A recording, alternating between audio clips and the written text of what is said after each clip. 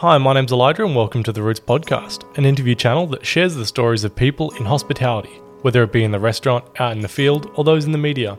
It's a retrospective look on the passion, ambition, and drive involved in a competitive industry. Roots Podcast is proudly supported by Sydney Direct Fresh Produce, the fruit and veg supplier led by Luke Kohler, who has provided Sydney with some of the best and local produce since he was 16 years old and still smashing it out today. Ben Sears once worked at an Airbnb cooking for 12 people, alongside Annalise Gregory and Marco Pierre White. When I asked him why on earth would they pay all these chefs to cook for so little people, he responded, I don't know, to see what you could do with way too much money, I guess. And when we reflected on our experience in hospitality, it seems as though you could throw that statement around a lot.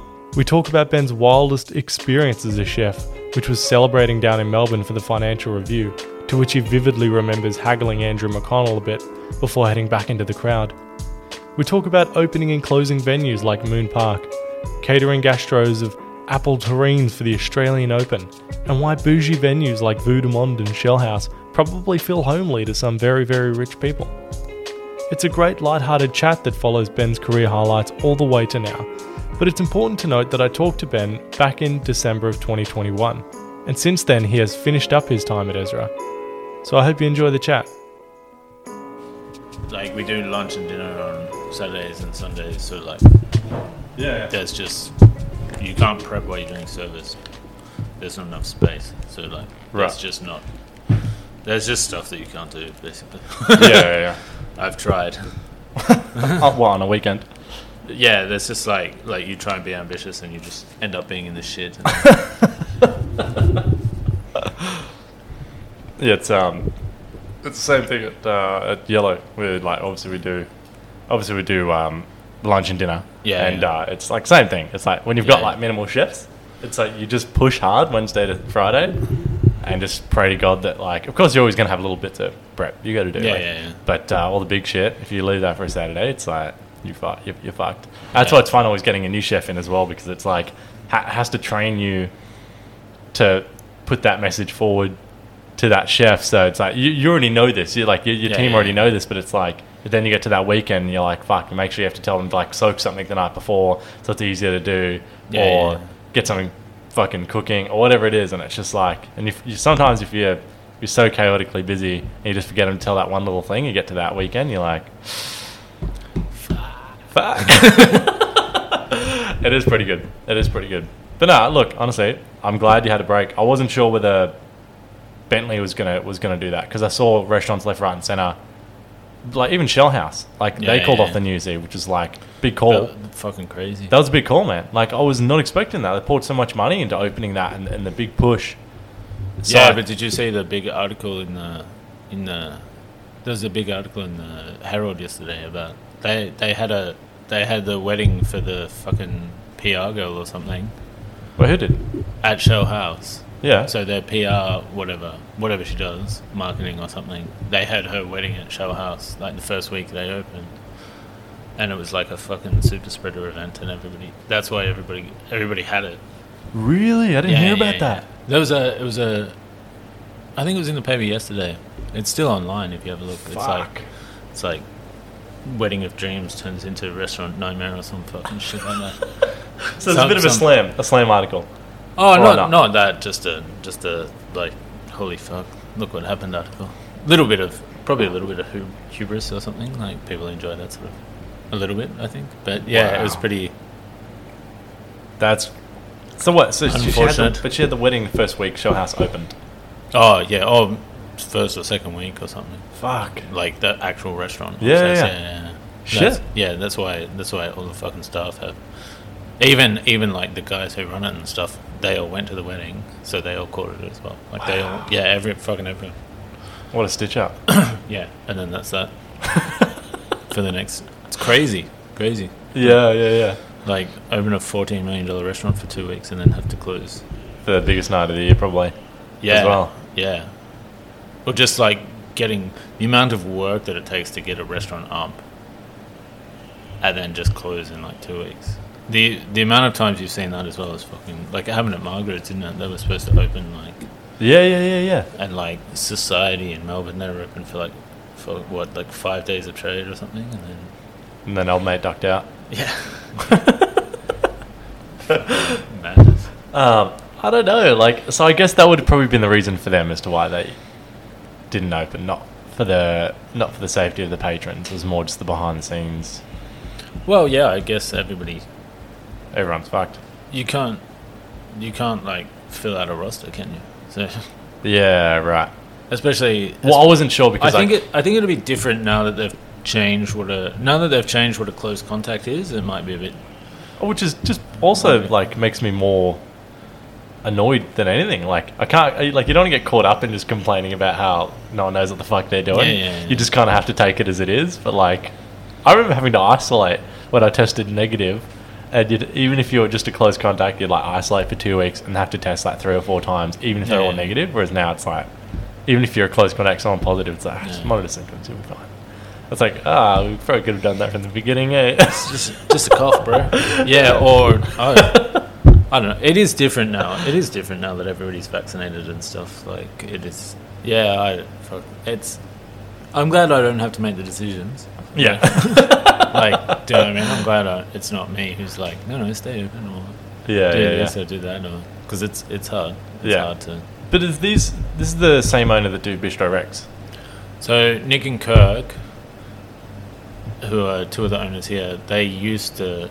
Oh, they used to. They used to be a part of Bistro Rex, and then they sold out, and the money that they got from selling out of that is what they used to open this. Oh, really? But everybody's still friends, and it's just around the corner. And yeah. when we run out of napkins or something, that's who we run to. Well, that's what I was wondering, because I'm like, I wonder how often, if you ever need staff or whatever, they're just like, you know. Yeah, no, it's not the same. Not it's like not that. the same business. No, Yeah, right. No stuff. No poaching. Yeah. Oh, they're not poaching, just like positive case out. No, and like, hey. No borrowing even. Yeah, I don't think anyone has anyone to borrow, to be honest. Well, that's what I don't mean. even think like. Yeah. Like you, Bentley guys, I'm sure everyone's pretty skeleton. Yeah. Oh, well, like, Yellow and Monopole closed, and then everyone's kind of been relocated around Cirrus and Bentley. Yeah. So it's just been kind of mixed and matched over there. Rhea. Don't get me started on that, mate. It's his bloody passion project. It's his charcoal chicken. Charcoal fish of the Nyland world. Is it? Oh, I mean, it is. Every big chef has that kind of project. I didn't know that. I didn't know it was his passion project. Well, I thought they were just trying to think of something to do. I mean, look, I won't say that it's like his passion project. Like this is what he's always wanted to do before Bentley. Because I've always wanted to have a pizza place. But like, I feel like after a while, like every big chef wants to just kind of have a bit of a break and have something more fun. Yeah. Like, who is it? So like Josh Nyland wanted his charcoal fish. Noma have their burger project. Yeah. Even Neil Perry has the the burger joint, stuff, whatever. Yeah. So that's what I mean. I don't know. Like, I'm not saying everyone does it, but like every now and then, like, oh, fuck, just have something fun, easy, pizza, whatever. I just want one to do a kebab place. That's all. That'd be nice. I'd love that, man. Matt Lindsay did a kebab. Did he? The shawarma man. Oh, that's him. Fuck. There you go. That's sick. Yeah, there you go. Is that still kicking? Oh, I think it's still there. Yeah, right. And then, does anyone own the Jimmy's Falafel? Isn't that Maribel? Yeah, that's Maribel. But that's not any kind of. It's not like a chef. Or anything. Oh, right.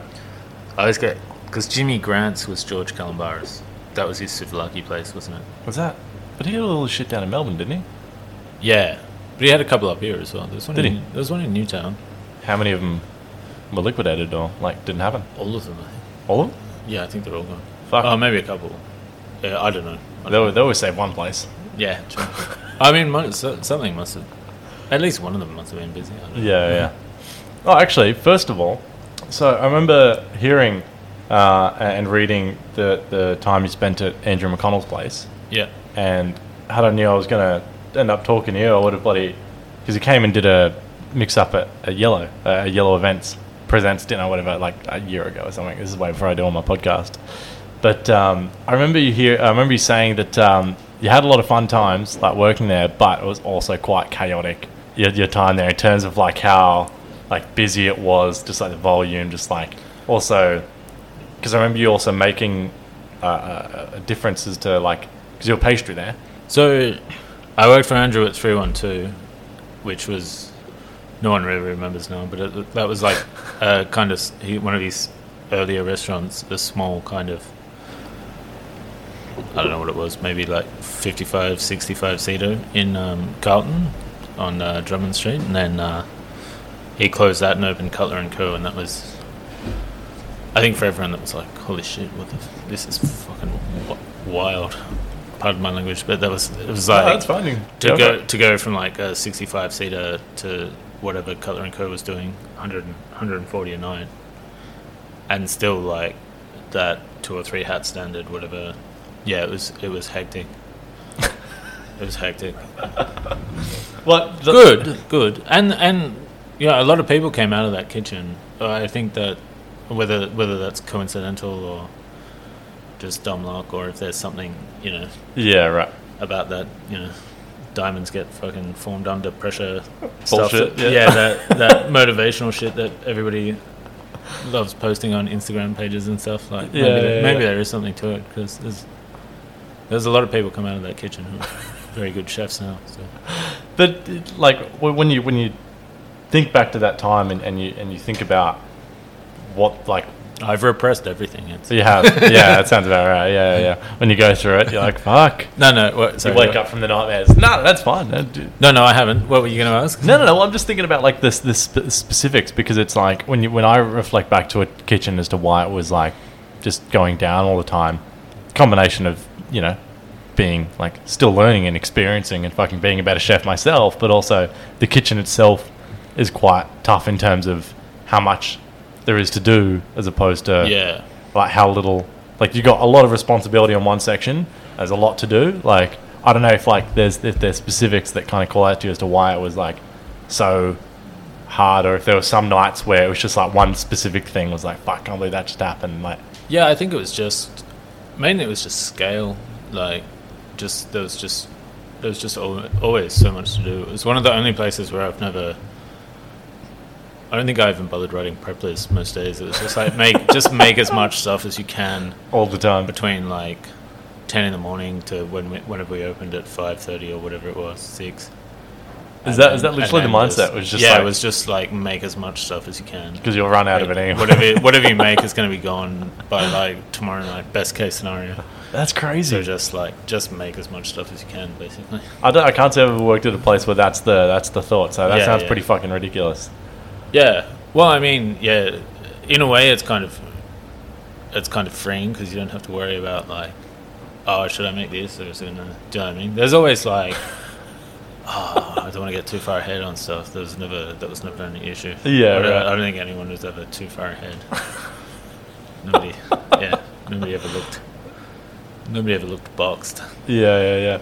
Well, I remember you talking about one thing you had to make was like this like apple terrine business. Oh, yeah. Like we had to do the same thing. I'm sure that's probably where Brent got the similar idea. I mean, not that Andrew McConnell invented apple terrines, but I think it's actually an old John George thing. Oh, really? Yeah, John George von Richten started it. Yeah, right. There you go. Yeah, there you go. Bit of history. The history, fucking hell. Showing my age. Yeah, but like they had to do that at Yellow when I first got there. They were doing apple terrine with like burnt onion and Davidson plum. Oh, yeah. Or whatever. So, and I was like, I remember that being like a bitch. Like, whenever that was only ever an a la carte. Oh no, for a small period of time it was on the DEG. I think he did it, but it was mental. Like, that takes. He did it for a function of 120 people at the Australian Open one year, and that was a wild week. Like, that was crazy. Crazy, just like full gastros of layered apples, like baking, and I'm just like, Andrew's like, does it work in a gastro? I'm like, to be honest, I've absolutely no idea. I really hope so, because it's like 4 hours of food. Like, if that fucks up, if it collapses on you, like, you're gonna be mad. I'm gonna be sad. Like, did it fuck up? No, it worked. Oh, really? Yeah. Oh, as if you wouldn't have been fucking open the oven every fucking 15, 20 minutes, just double checking all the time, pressing it down, making sure. Yeah, there's nothing. I mean, and then you have to hope for the best. It's like blind baking, sort of thing as well, where it's like you make it 2 days before and then press it and stuff. So if it doesn't work, it just becomes a hot mess. That's how deconstruction was invented, I guess. Yeah. That's crazy. What was his portion size it was giving to these people? Was it like it's like an a la carte portion? It was pretty decent. Right. So like licorice bread thickness we're talking about? Like, oh, yeah. Pretty similar, actually. Oh, right. That kind of... Yeah, right. Yeah. That's pretty mental.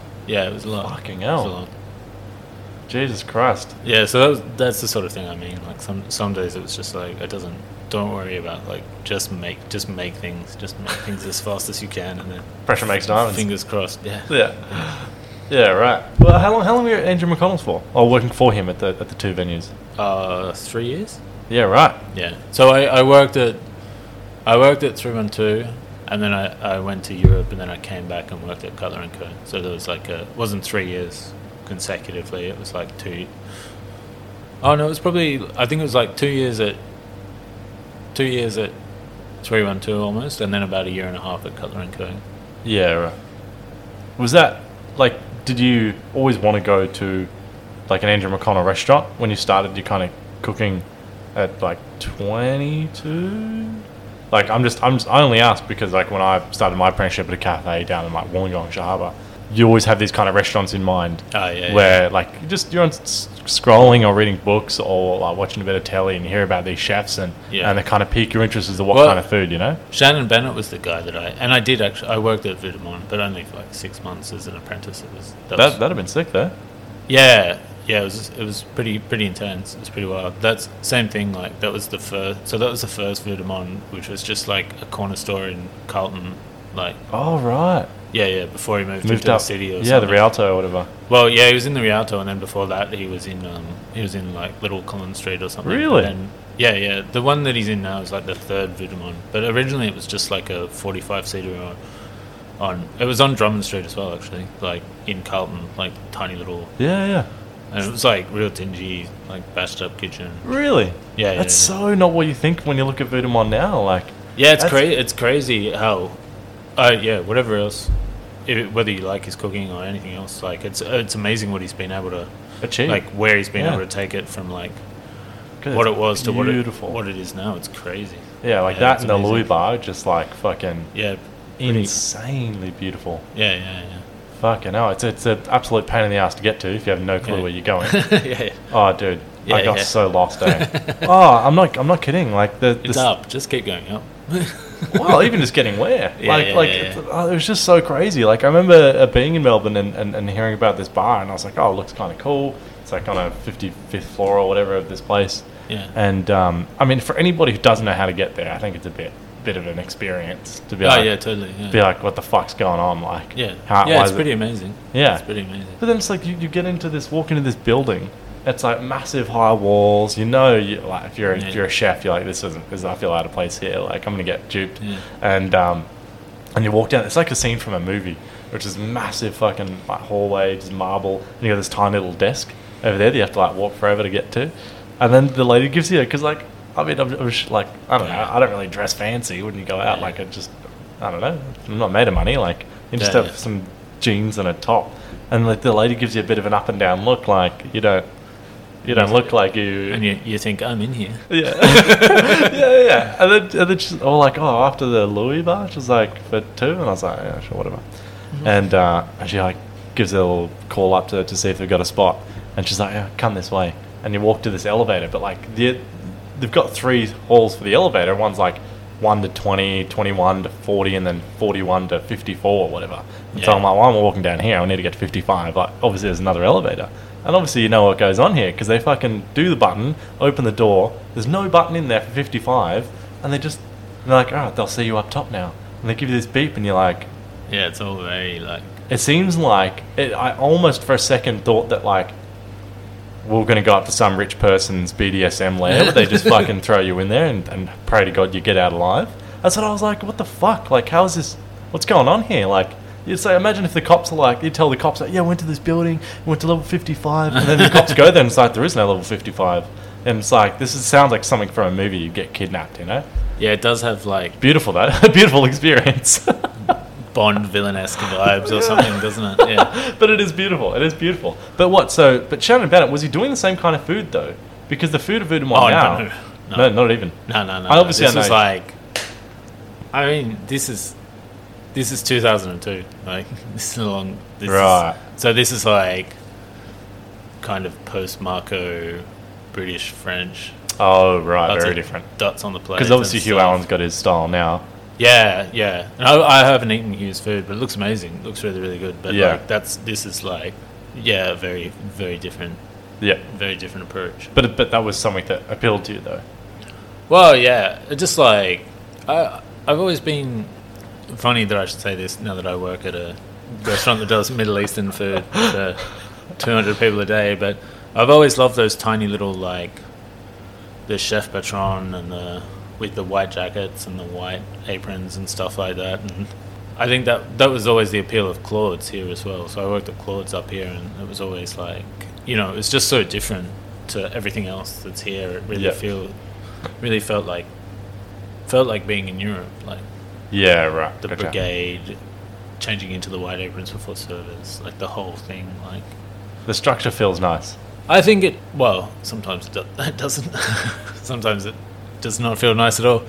But yeah, I think just that kind of otherness appealed to me, is that you have that kind of romantic idea of what a fine dining restaurant is. Right. That really like tied into what I thought I wanted to do. Yeah. And so that was kind of what drew. Yeah. And then Interlude was a lot like that as well. And even 312 was like, you know, there was like double damask linen on the tables and stuff. Like it was pretty, you know, all my training really was quite European and quite formal. Is that why you wanted to head back over to Europe and cook a bit? Yeah, well, it's not such a thing now, but like when I was a younger chef, that it was just the logical thing that you did. Yeah. Kind of after you finish your apprenticeship, you went to London, or you went to England. At Right. least. I didn't go to London, but you just went to the UK. It was just what you did. Oh, right. Do you know what I mean? It was just like Yeah, sure. just a really, and then to the point where like, sounds crazy to think now because it's so different, but like you almost like didn't take people as seriously if they hadn't been to London. So if your head chef hadn't worked in the UK or the equivalent of, like, you know, if they didn't have a Michelin star on their resume, that sort of stuff felt a lot more important then, because this is like before Instagram and before the world's 50 best list, and it's before, do you know what I mean? Yeah. So like you've got hats here, and then you've got, you know, you would go to the bookstore and buy a Michelin guide from the UK and like see who was good or something, or, you know, you get Great Chefs of France, the book, and like flip through it and that's who's good. Like, it's a very different time in terms of like, just in terms of thinking about like what's good and what's, do you know what I mean? What's interesting and what's current and what's. But how many restaurants did you work at while you were over there? In England, Yeah. just one. Just the one. Yeah, so I worked for Simon Rogan at Longcloom. Yeah, which is right. up in Cumbria, which was really interesting and really good. And same thing, like super hierarchical. So I'm not saying that right, hierarchical. More so than here. And I think especially after working for Andrew was really good at kind of giving you enough rope to, I think, tie a bow or hang yourself. But like. And then over there it's a little bit more like, you know, this is your section and this is your job and this is what you do. Like this is the recipe and like, do you know what I mean? Like there wasn't much. No, obviously not as stressful.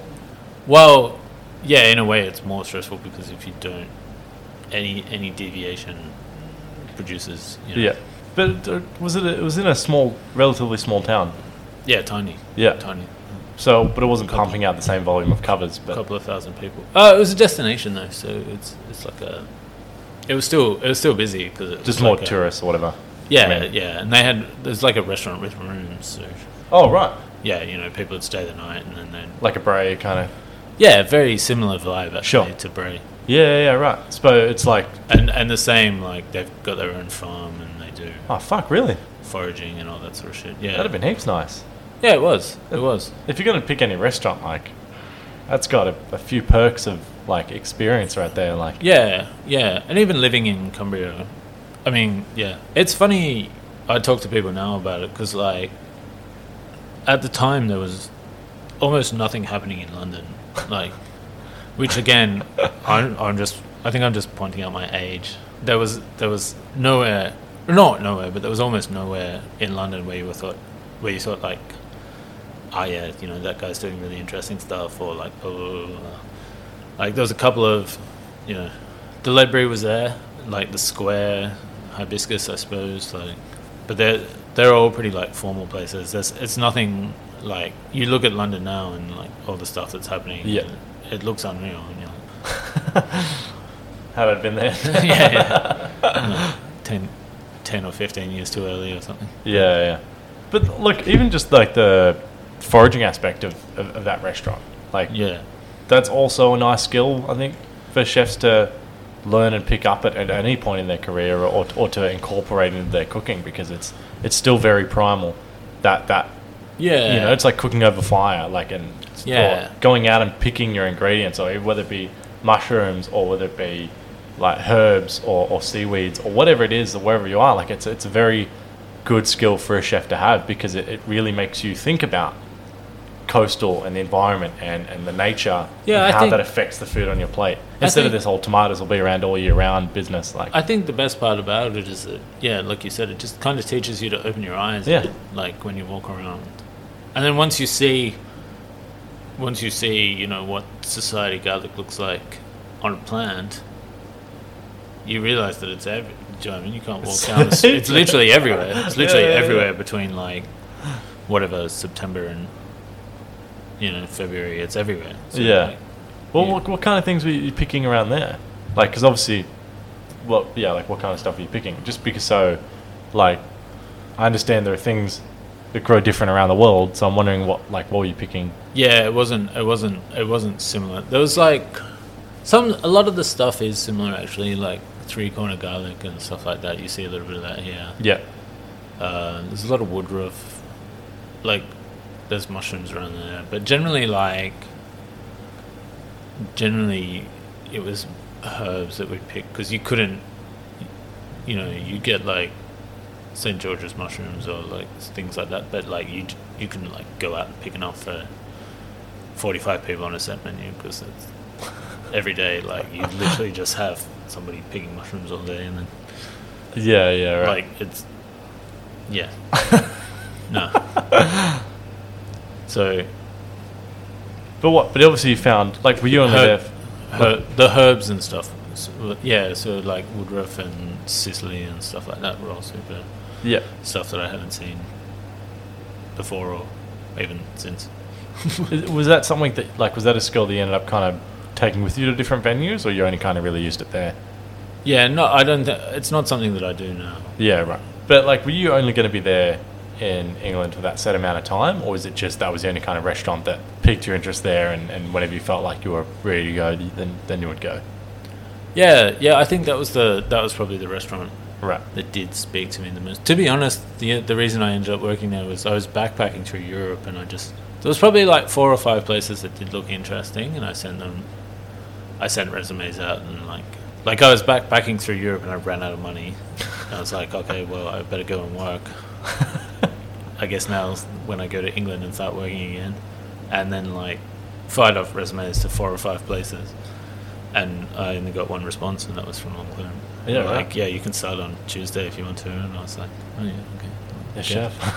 Get the EasyJet flight over to wherever, like Liverpool or something, and then catch the train up. Yeah, and then it was after that when you came back, and was it Claude's? Was the place just went to next? Oh yeah, so I came back and worked at Cutler & Co again. Oh, Cutler & Co. Came back to work for Andrew. Oh, right. And then moved to Sydney to work at Claude's. That's right. Yeah, right. Was it just missed the thrill of being in the shit again? Is why you went to Cutler? To feel like you're back in Australia. Andrew said, like, oh yeah, you know, I'm opening this place. Like, do you want to be the pastry chef? And I was like, oh yeah, cool, sounds great. Like, sounds fun. I didn't. He's like, I want to put an apple terrine on, I swear. Yeah, probably. No, I think he kind of said I kind of missed having the freedom to express my own ideas a little bit. Like, there was none of that when I was in the UK. And sure. And then it was like, you know, you can, do you want to come back, and, you know, you'll have this degree of autonomy at this new restaurant, everything's going to be new and schmick and blah, blah, blah. It's like, oh yeah, that does sound good. And sometimes it was, and sometimes it wasn't, but yeah. Yeah, and then, well, this is what I think so crazy is that, like, just the experience at Claude's seemed like very much a right place at the right time, but also like it would have been, I can just imagine your head going through this after a few months, just starting out as a chef CDP and then head chefing. Like, oh, Claude, yeah, that was pretty weird. Like I can just imagine like week after week, and you're like, how this is like just somehow falling into place, and I'm just here, I'm just working hard, and it's just things are happening around me. Like there's no anticipation of being a sous or head chef. It just kind of not at all. Not at all. It just kind of fell in my lap, which it was very lucky. For a restaurant that's been around for decades, you know. Yeah. It was good. It was amazing, an amazing opportunity. It was probably like, if you do it again, maybe you would be better off being a sous chef for longer. Like that, right.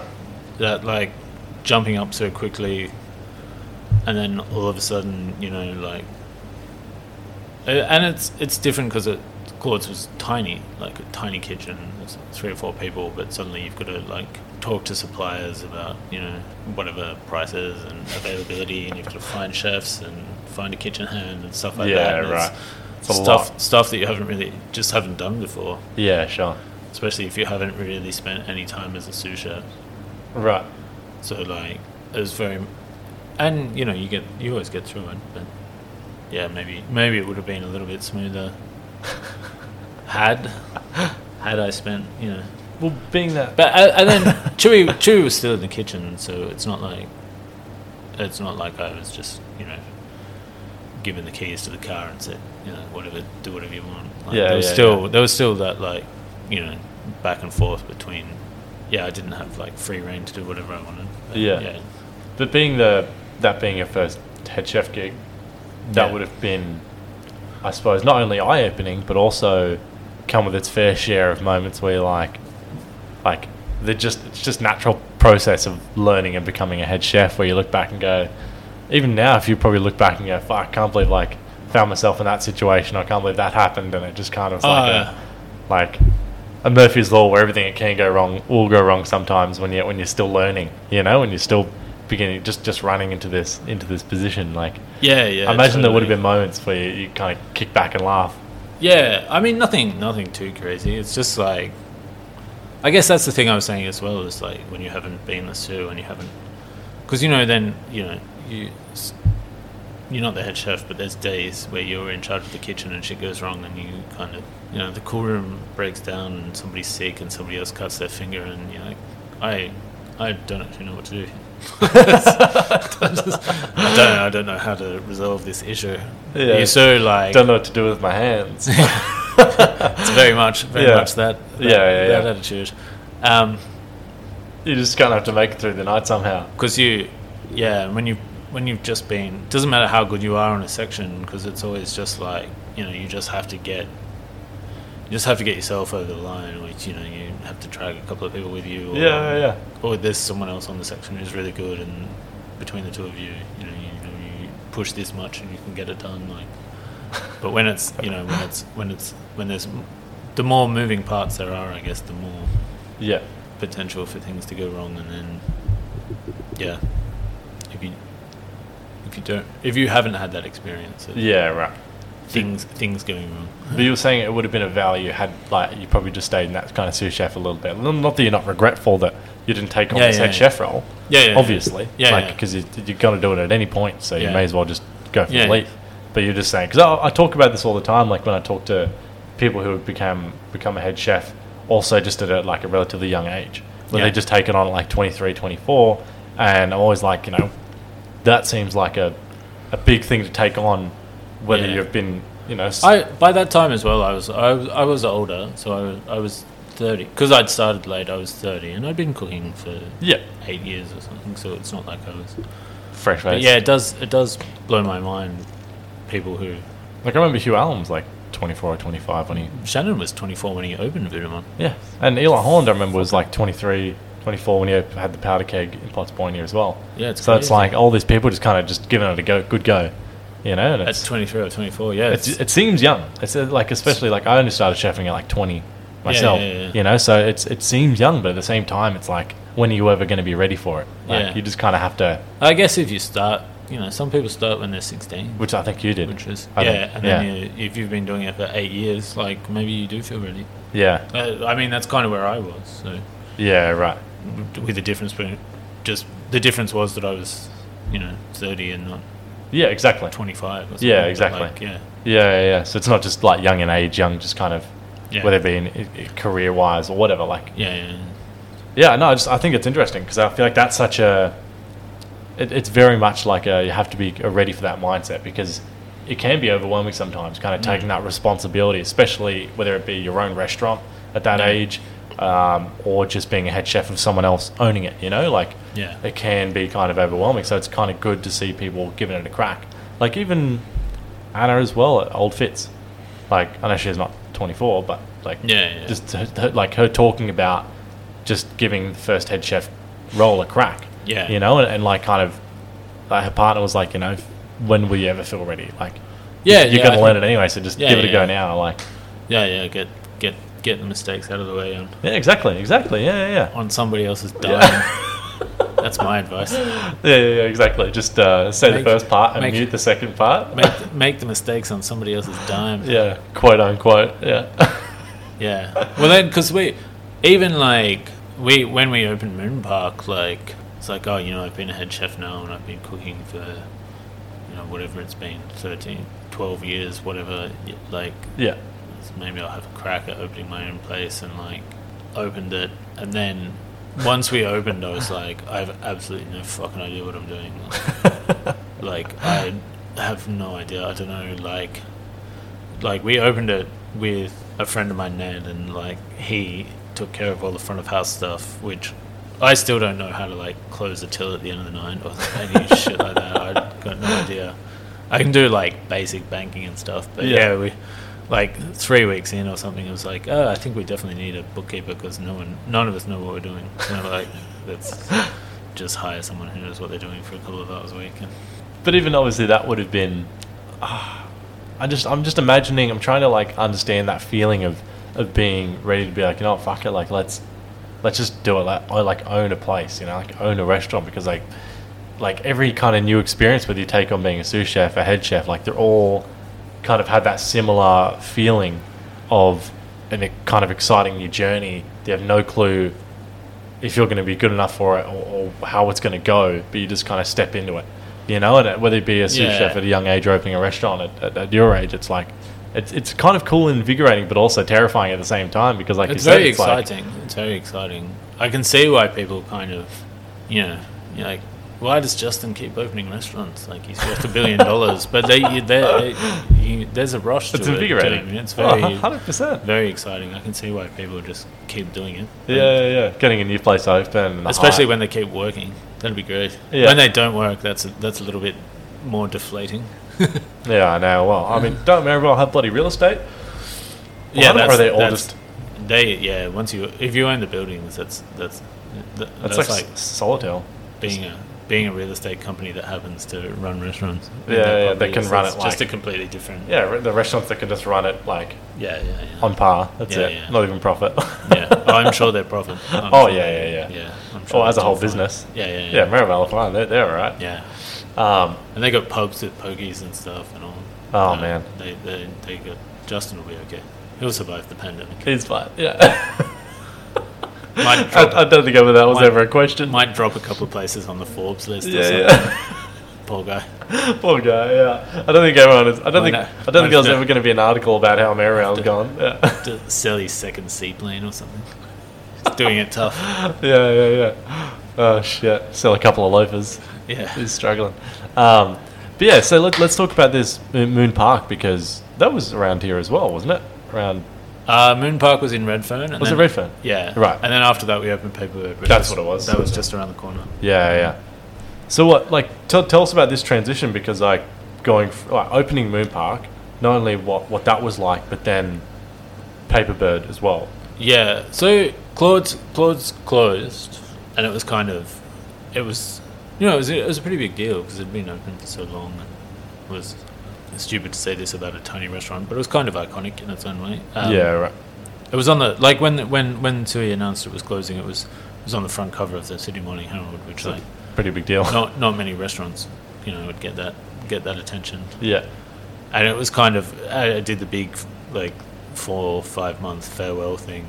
So I had a lot of time to think about, like, what do I want to do next? And Un and I had been talking for ages about, like, you know, could you do a Korean place in Sydney, and, you know, would people be interested? But we opened Moon Park, but, like, with literally no money. It was like maybe 60 or 70 grand that we spent on opening it. Yeah, right. Which, like, if anyone's ever opened a restaurant, then that's like, yeah, that's how much an exhaust costs. Like, that's like how much, that's like your budget for the bathroom sinks or something. That's Yeah. Like, Well, like, to put it into perspective, Nell said he took out a $150K loan for Nell's when he opened that. oh, that's pretty good. So That's pretty good. yeah. I mean, I'm not sure if then necessarily that's also on the cheaper end of things, but Yeah, that is. I mean, you know, so to put it into more perspective, later on we got offered a space at Barangaroo, and the kind of minimum that we would have spent there was, I think, like 1.1 million, which is why we didn't do it, because I didn't have. that's just like, as soon as And you get they- to the million, you're like, that's Well, and like Land Lease subsidise it and everything else, but, like, that's still that's the amount of money that it costs to open fucking something hell. from scratch. Like, if you just have an empty box and you want to do everything to look, you know, pristine. well, yeah, just schmick enough that, you know, you're in an area like that. Yeah, It needs right. to- and then you get these, I don't know, you do get these weird conversations now where, like, people are like, oh, you know, you can't open a restaurant for less than $500,000 or something like that. And I'm like, well, you can. At the end of the day, a restaurant's just a fucking room with a Couple of table. chairs and tables. Yeah, Yeah. yeah. It can be whatever. Like, travel the world. You Yeah, can exactly. eat delicious food. Yeah, yeah. You don't It need to doesn't- fucking... It doesn't have to. You don't have to have Yeah. Like, really, it's about the experience. Riedel Like, glasses and stuff like that. You don't have to have tornado chairs. No, all definitely. those things are nice. yeah. But, no, you definitely don't. And, Yeah. I think this is one interesting thing as well, is that, like, I'm seeing a change where it's less and less about this, like, refined marble top, white tile, and not that it's never been the case, but, like, I I, mean, think yeah. more restaurants now are kind of appreciating the fact that it's like, it's okay if things don't match, or if things are, like, in You terms know- of the dining. You say that, but we were just talking about Show House. I think they'll always. Well, yeah, we're talking about Shell House. No, I know. There's There'll- always going to be There'll always be a place for that. for people that- with money, that sort of for that yeah. crowd. Yeah, that crowd, I guess. But it's nice to think that it's not exclusively, you know, the Yeah. privilege of people who can take out $1 million bank loans, like, to open a restaurant. Yeah, I don't know. It's nice seeing these like suburban style restaurants. Like when I look at, like, Arthur, for example. Yeah, Like yeah. like that style. That when I walked in here, I was like, this literally reminds me kind of like that similar style. It's like almost like it almost feels like a home. Yeah, you know, yeah, just yeah. that kind of vibe where it's like Yeah, someone's yeah, kitchen quite- inside a house. Quite comfortable. Quite comfortable, yeah, and it's like Yeah. that felt really nice. Yeah. Instead of it being like bougie, you can walk in and you can feel just bouginess, and it's Yeah, like, yeah. whoa. It makes you feel a bit. It makes me feel a bit out of place, but Yeah, I think it can be a bit intimidating. that's what I mean. Like, Vudemann's beautiful, but it's also like Yeah, it doesn't feel like home. it doesn't feel like. Maybe it not feels. for you. It feels. I grew up. I actually grew up on the 54th floor of the Rialto, so yeah. Of course, I get very nostalgic when I walk into Kailua. Yeah, when you're walking in Shell House, you're Yeah, like, kick your shoes off. Yeah. All right, Bigford, give me a beer, buddy. Yeah. Time to go to sleep. And he's like, get the fuck out of bed. Right, it probably says, "Who are you?" Who's you, mate? Yeah. But no, so, like, what the Moon Park renovated being, well, not, I mean, lightly renovated, having to just fix up a few things. Yeah, so So- it was like a dive bar. Yeah. So we kind of had to paint But even equipment as well Paid wasn't too crazy. Just a few inductions, a Yeah, Thermomix. Have you paid that off? Thermomix, yes, we've paid it off. We've paid it off. And it still works. It still works. there you go. Money well paid. Yeah, there you go. Is that why you have it on a long-term plan? Just so just in yeah. case it breaks in the first year, you're like, fuck that. Yeah. Just cancel that credit card and move on to the next one. Just keep the attachments. Yeah. For all the whisking of it. It was like literally as cheap as you could. So we bought like a couple of inductions from like the crappy Kmart ones that cost $40, and Yeah. like the little Breville deep fryers and stuff. I think we had 2 of those, and like that was it. Though it had like, I'm trying to think, it didn't have a dishwasher actually. We had to buy a dishwasher, but like it kind of had enough stuff that you could open. You can make it happen. Yeah, Yeah. and then that's the other thing I think people once you're trading, the money that comes in and out of a restaurant is way more than you would ever have individually as a person. So like you can, do you know what I mean? You can buy a fridge.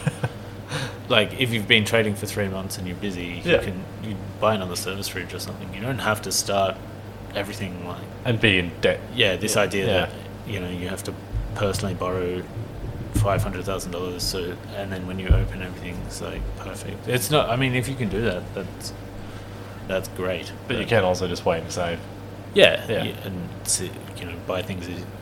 Oh shit, we really need this. Let's go and buy whatever. Yeah. Like we just bought another oven here because it was too long. Like too many things, too many people at once, too small an oven. Like, Yeah. Let's get another oven. And, I mean, it would have made the last year easier if we just bought it from the start, but also now we've got it and it's fine. But, Yeah. Well, I remember to bring up Nell again, but like even though he'd taken that loan and like refurb, like kind of developed that whole kitchen down there, they did like a soft opening for 2 days. Didn't have enough money to open up next week to pay his employees. Had to take out more money. That's bad planning. Just to open up, trade to make enough money to pay his employees to then open up the following week. So it's like, then you'll make it happen. Like you don't have to take out a stupid amount of money more than you need straight away. You just take out bit by bit, whatever you need, and kind of just figure out the rest. And now he's fucking refurbishing the whole place. Is he? Yeah, I keep seeing on Instagram. It's just like everything's being like torn down. It's just mental. Like he's not just doing new tables and chairs, like ripping up floors, like bathrooms just being knocked out. It's crazy. Good on him. Oh, it's just fucking insane. Like, good on him. Oh, he's done it right. He's done it right. Yeah. He'll never bloody get a hat as long as good food guys are around after that. But it's very funny, isn't it? Oh well, no one got a hat this year, so yeah, exactly. He's fine. Yeah, we're all now this year. I've never understood why. I don't know how. I must admit I've never actually eaten there, so. But there's some strange places get hats. So. You'd think it'd be. Oh no, there was a bit of an issue between. Oh really? Him and the Good Food Guide. Yeah. Oh, because they came in like who talks about it on the podcast. He had a bit of a complaint about it. Bit of personal stuff. Yeah, because he was saying he's like this is why I like Michelin better. He's like they would never come in like 6 weeks after you've opened, and we've got like IKEA plates and stuff because that's what they were using for customers, just like plates from IKEA. When you talk about doing things on a budget, it's just what he was doing. Like, But yeah, like the review they put out saying like, oh, it just wasn't like good enough, all this sort of stuff after like 6 weeks of being open. You're just like, and then he kind of had a bit of a word back at him on like media or whatever, and then since then it was just kind of like they would just never say anything about Nell. Bit of a reply guy, isn't he? It's so good. I love it. I love it. He's always replying to his Google reviews and stuff. And I'm like, it's good. It's good quality entertainment. Yeah, I gotta say, I love it. He's a funny guy. He's very funny. Yeah, he is. But it's true. But it's that same thing. It's no different to what you're saying. It's like he's 6 weeks is generous now, isn't it? Is it? Oh, for your review, yeah. Oh, true. Yeah, I think the craziest one was A1 because I think A1 opened on like a Tuesday, and it was like, oh no, maybe it opened on like a Thursday, and it was in the Tuesday paper, not the week after, but the week after that. Like it was in the paper. Like, really? Like less than 2 weeks later. What do you mean, like as like a Terry Durack? Yeah, the Terry Durack review was like come out like less than. I feel like, or maybe it was less than 3 weeks, but it was. I feel like that's it was pretty less than crazy. 2. He was there. He was there on like the first or second day. Ate Friday's review and scored it, and it was in the paper like That's pretty insane. less than a fortnight after. It just, I don't know. I don't really see. He had an argument with John Gold actually, Who? like Terry Durack. So Did he? Jonathan Gold, like the famous LA Times reviewer who I passed think away sadly, but he's the only food reviewer to ever win a Michelin star, not a Michelin star, Pulitzer Prize. Sorry, he came out here for a Good Food Month, and they had a little panel with him and Terry, and they actually like got a bit snippy at each other about Terry's. I think Terry's thing is like after 6 months, nobody really cares anymore. Like it's not new. So like you're reviewing places that are new because that's what people are interested in, and if you wait 6 months, and he does have a point because then people have read about it in broadsheet and Right. So if you do the review then, it's kind of in the hype of everything. Concrete Playground, and there's so much new media now that's covering places as soon as they open. So that if the Herald waits 6 months to review a place, They're a bit behind. it's kind of Yeah. people have, that's not the place that people are interested in. They do get excited by new places, so I see his point. But then like coming in on the second and third day is like pretty wild. It just like, if you've ever opened a restaurant, The first day or two is just... it's just chaos. It's just it doesn't matter how many times you do it. The amount of restaurants that I've opened is like 6 or 7, I think, and like every time it's still just chaos. It just always is. It's just like very exciting and energizing and everything else. But yeah, this idea that it's places are opening even close to like the fully formed article is like crazy. But Gould was saying that... So Gold was saying like if you're reviewing a place in its first week, you're just a PR guy basically. I don't think that went down very well. I don't think that was appreciated at all. But like That would have been hilarious. So Yeah, it was pretty- did you hear about the chat? Did you watch the chat? Miffy told me because we did an event afterwards, and like That would have been... and John, So good. John and Miffy came and they were kind of talking about it, and I was like, cool. I wish I'd been to that. That sounds. 2 food reviewers having a bit of a go. That'd have been entertaining for the chefs. Yeah. That'd have been gold. Yeah. And like big boys as well, not like Yeah, exactly. yeah. That's so good. Yeah. Yeah, so I don't know. And obviously, you've probably never had that trouble at Paperbird or when that opened, because that would have done the rounds with its media and the articles when it first opened. But Oh yeah, same thing. Like we got reviewed. I don't know, first or second. I think we opened lunches for a week or 4 days or something, and then we opened dinners, and then the first dinner that we were open, they were in. Oh really? So like, yeah. Yeah, right. So I'm saying 6 weeks is like Generous. that's generous. Yeah, right. I know. I think Siobo got reviewed on its first service. I remember that. Fuck. I think they've actually calmed down a little bit. There was a time there when it was like as soon as the doors were open, they were in, and like that was your review, and it's like It seems crazy, huh?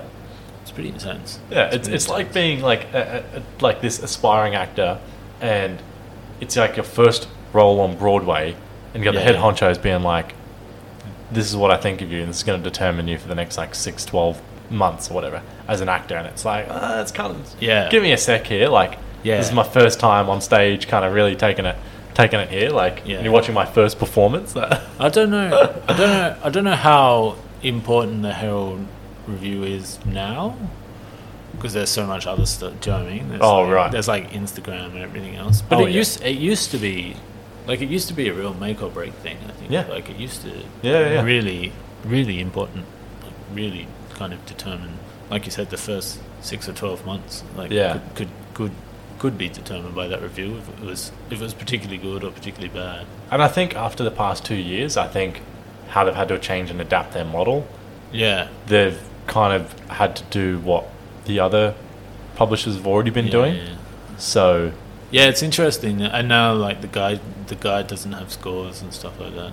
yeah, and so they're just writing good things about restaurants, which is what the others are doing. So it's like just more good things getting noticed. So it's like, cool. Yeah. So restaurants just keep on doing their thing now, and they're like, you know, Yeah. like obviously, but also like I was having this discussion with somebody the other day, and it's like there are a lot of chefs out there that work up in their career that do genuinely just aspire to want to hold that as something that they can do, whether it be have a hat or 2 hats, or just, do you know what I mean? Like just because they've grown up in that, where that's such a high accolade to hold, that they want to be able to do that. So now that they're in so many head chefs that have been head chefs in the past year or 2 years are like, not even knowing if they're getting a hat or not, like nothing. Yeah, I like, it's not important to me. Like if Ezra got a hat or didn't, I probably wouldn't care. But I can say that because I've already been through that, and I know I can. If I wanted to, I could do it. Yeah, right. If I like, okay, this year we're gonna get a hat, I feel confident that I could, like, you know, maybe we'd have to like tighten bookings like at certain times and blah blah blah. Yeah, blah. right. But like if you decide, people who say it doesn't matter at all are probably fooling themselves as well. Yeah. Like it is, the validation's nice. Yeah. It's nice to join. Yeah, I know. Well done. And then back to it slogging up for another 12 months. Yeah. Plus, you know, the party they throw is pretty good. When you go the good food guide, and you can like see everyone and get free beers and champagne and stuff. That's a fun night. You feel like you've got some memories you're flashing back on. Feel like a big man. Yeah. I always get hammered. Like, absolutely. It's like my blowout every year. Yeah. When was the last time you went to one? Did they have one? Oh, ages. Oh, really? Yeah, not for ages. Because, like, they didn't have one this year or last year. Yeah. And then the year before I wasn't doing anything, so maybe like 4 years ago or something. Shit. At Paperbird. Because what, Paperbird had a hat or 2 hats? Yeah. Oh, just one. Just the one? Yeah. So Paperbird had a hat and Moon Park had a hat. Yeah. The first year they did the Australian Financial Review Top 100 was crazy. They like flew everyone to Melbourne and put them up at the Crown Towers, and then the swimming pool at the Crown Casino they like covered with plexiglass, and they had a stage, and they had people walking around with like warm champagne. It was so over the top. It was so wild. I got so drunk. Didn't try and break the plexiglass? No. That'd have been sick, but you would have been like getting smashed with a lot of your peers or people that you love in the industry. I Yeah, well, that's like, the other. Yeah, cool, like right? like there's other people. Like you got friends there that you haven't seen for ages. Yeah. People like it's you cross paths cool. with every now and then. Yeah, it's that'd have really been cool. fucking sick. I think that'd have been the it's best really part. You know, Yeah, Just a good that reason. is like Like fuck, like yeah. See Andrew and like start razzing him because I've had too much to drink. And then yeah. Wake up tomorrow and like, boy, I'm glad I don't work for that guy anymore. Do you have any kind of memories that kind of spark out about that? Because like that sounds pretty fucking unbelievable. Going to a party like that, like that's just like I remember doing functions at bloody north side of, is it Milton? It's just like the north side of the Sydney Bridge at like these bullshit fancy houses. Yeah. And it's just like I'll never ever have any other reason to find myself in a place like this, but it's like crazy to experience. Like the place that I did a function at had like an elevator for its 3 floors. And like this nice fucking car that was in a glass box as if it was like a toy car from Stuart Little. And I was like, this is just what I mean. But I'm like, this is just fucking like unbelievable. Like, yeah, I think that might be one of the things I like about cooking the most is going around and seeing all the crazy fucking you never would ever, but because you're cooking, people are like, oh, you can cook food, come and do it at this crazy ass place. Yeah, all right, whatever, man. Yeah. Like, I did a function for Andrew at Anna Swartz's house once, and that was Andrew and Maury Swartz, who like Anna owns like the Anna Swartz galleries, and Maury Swartz is the guy who publishes the Saturday paper, and has like, and they've got this like house in Carlton that's pretty next level, just like art pieces everywhere, and like none of the doors have handles because she hates handles and stuff. So it's all like these giant. It's crazy. It's really, really good. What? Hold on a second. The doors. Just like it's all like crazy flat surfaces and everything's made of zinc. It's like being in an art installation. It was wild. What? When you say Voudemont doesn't feel like home, for some people it probably does, I guess. Like it's probably Shell House is probably quite homely for some people. Yeah. That's probably what their bathroom looks like. Yeah. What are some other good ones? There was one. I was just helping out. Like I was just a pair of hands. I'm not actually sure why I was there, but it was pretty funny. Like helping out Duncan Velgemuth and Annalise Gregory, who were doing when they opened. It was called like Airbnb Experiences or something. It was like you could come to a city. I don't think anything really came of it, but it was like you could go to a city, and the one I remember was like you could book to go to one of like Angie Hong's Monday night Hong dinners or something. Like it wasn't just like, so it was like Airbnb and you stay in a place, but you could also like, it's more like like stuff that only locals could know about. Like you could book on an Airbnb and do it, but nothing really happened of it. But for the opening, they flew Marco out to cook in this like fucking apartment in Mosman. It was like 12 people in an apartment in Mosman. Fuck. With like Marco, Duncan and Annalise cooking for like 14 people to, I guess, show like what you can do if you have enough money. Like, I don't know, like what? How much would that have had to pay to fly him out? Fuck. Like that is fucked. Yeah. Stupid amounts of money, man. You could probably buy a Nell for that sort of money. The restaurant or the person. I'm not saying you're for sale now. Yeah. Crazy. And like just a head spinningly bizarre experience, but like super cool, very memorable.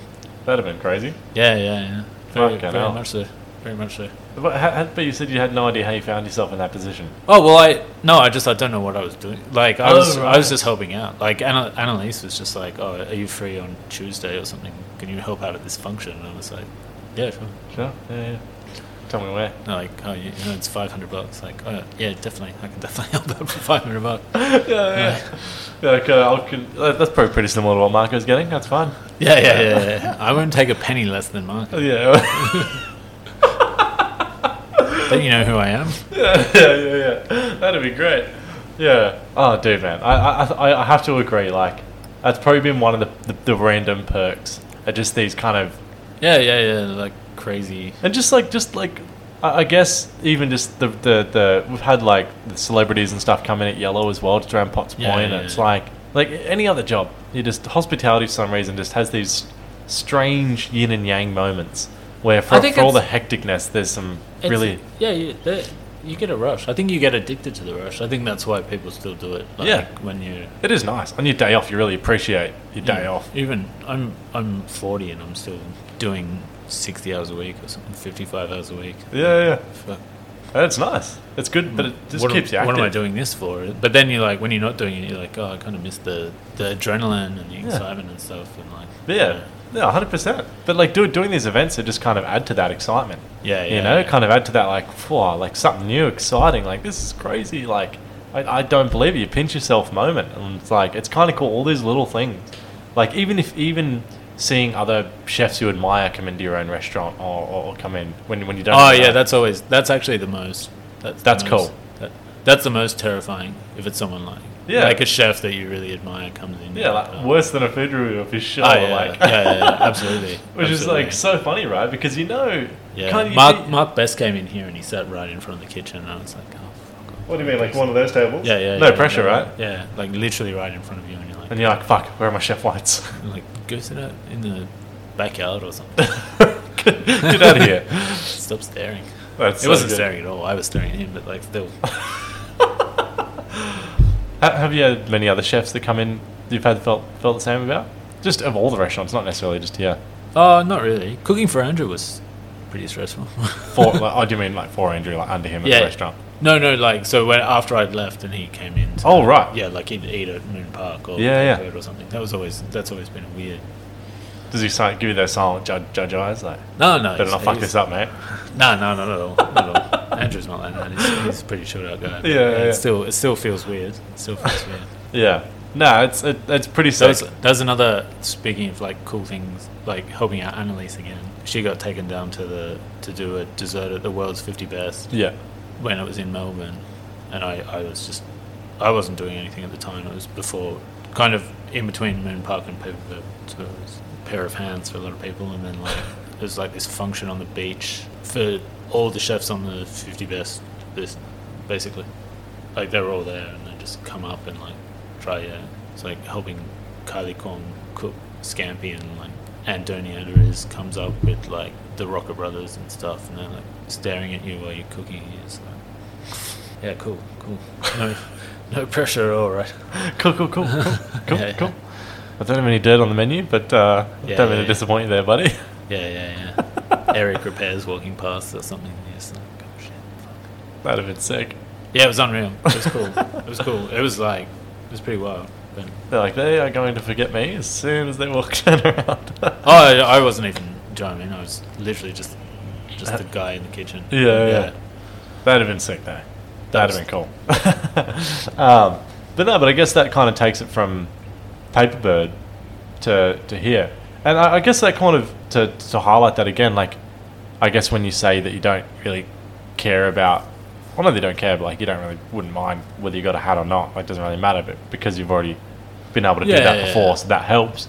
But it is also kind of nice when you come to a place here, not only just not having the pressures of being the ownership of the restaurant and just head chef, but it's like, because you've done it before, you can just focus on making good food, delicious food, and being like, that's and also not striving for a hat. Nick and Kirk kind of said at the start, like, we're not super fast about that sort of thing.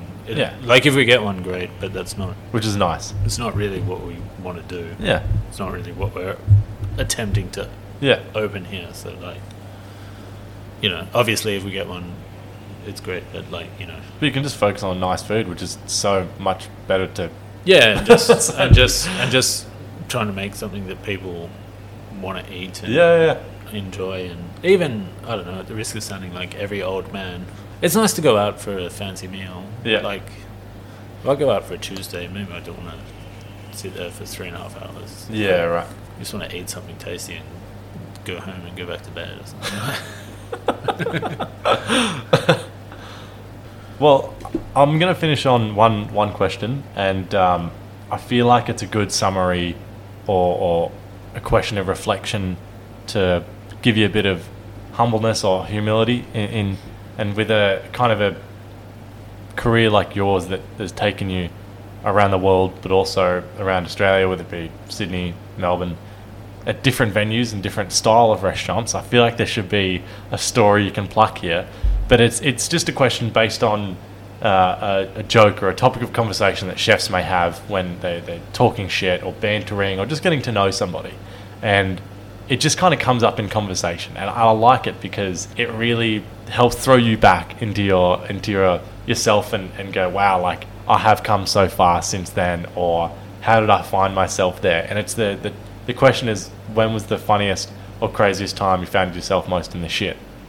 And I've had a lot of stories over the past season of people just throwing crazy stuff at me, and you can have more than one if you really can't decide which one was crazy. But I feel like that's a good question to finish on if you've got a story you can share. That is a good one. What's yours? Mine? Yeah. Okay, I'll tell you mine. I was working at a restaurant, Caveau, in Wollongong. Yeah. So it's like the way I explain Caveau, if you don't know what it is, it's like a very small scale Orana. Where they're focusing on that.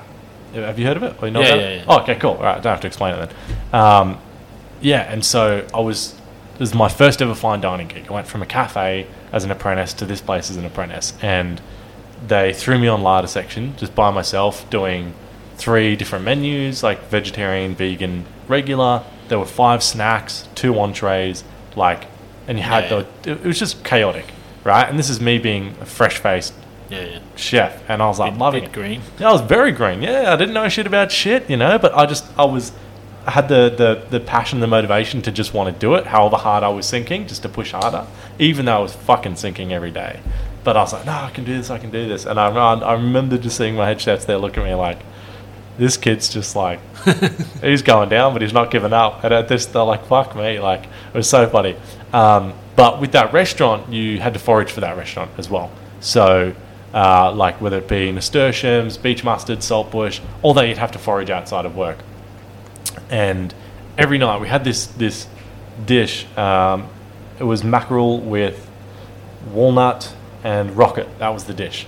And so they would get the mackerel. The head chef would do all the fish cleaning, and he would get ocean water and reduce that down to make salt, and then they would cure that mackerel in that salt. Yeah. And then you'd cut it into cubes, and then you'd juice rocket, the fucking chestnut, and then 5 pieces of cured mackerel, and they all had to have the same size nasturtium on each. Yeah.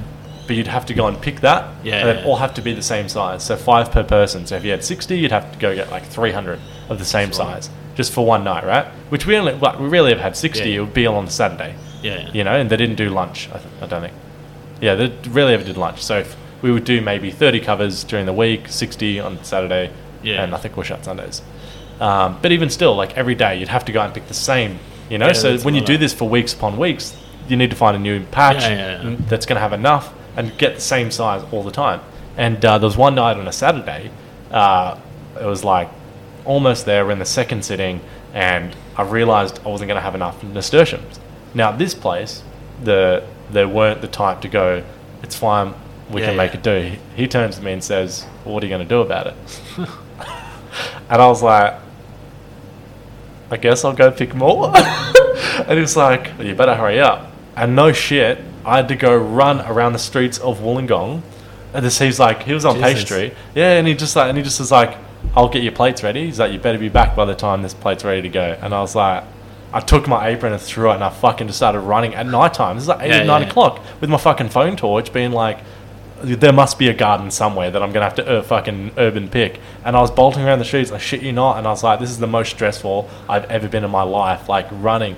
And I eventually found this fucking patch like 3 streets away, and I was like, this is it. And I had to get my phone to get the right size nasturtium. I was like, if there's going to be any time, I didn't give a fuck about size. But I had to, and I was running, and I was like trying to pick enough, and I'm like, fuck, how many plates do I have left? Do I have enough? Because I'm going to like overpick. And fuck me, and I was just running around with these nasturtiums, and I ran back in the kitchen, and I was like, I eventually got it done, but like it was genuinely the most terrifying I think I'd ever felt, and I was like, can't believe. Yeah. And then we all wonder why people don't finish their apprenticeship. Like, how was your work, honey? So Like, it's 3 years of psychological torture. Everyone decides to become an electrician instead. I'm like, yeah. So anyway, that's definitely Yeah. that's definitely fucked. That's one of them for sure. Yeah, I remember there was one service, the first night at 312 where we started doing all tasting menus on a Saturday night. Yeah. And the kitchen hand called in sick, so there's no KP, and that was a car crash. That was terrible. Like everybody ran out of food. There was no dishes. There was no plates. Like you'd finally like get something ready to send, and the waiter's like, "Well, I can't take it. There's no cutlery to set the table with." That was just like that was like the most out of control I've ever seen a service, where you're just like, far out. Like we're gonna be here forever. Yeah, Hotlands Like- is going to be pretty nice. Like the last table was gonna be eating dessert at like 6 o'clock in the fucking morning. That was the most out of control I think I've ever seen a service. Yeah, right. It was just like wild. Just like people trying to like puree a soup while they plated something else. And I'm just while washing cutlery and stuff like that. That was chaos. The importance of kitchen hands, you just can't overstate it, can you? Oh man, even now more than ever. Oh yeah. We literally just had a kitchen hand, and he had to be out over COVID, and like literally when the chef was like, "Oh, he's got to isolate or whatever, close contact," and the owner was just like, "Yeah, no, we have to close."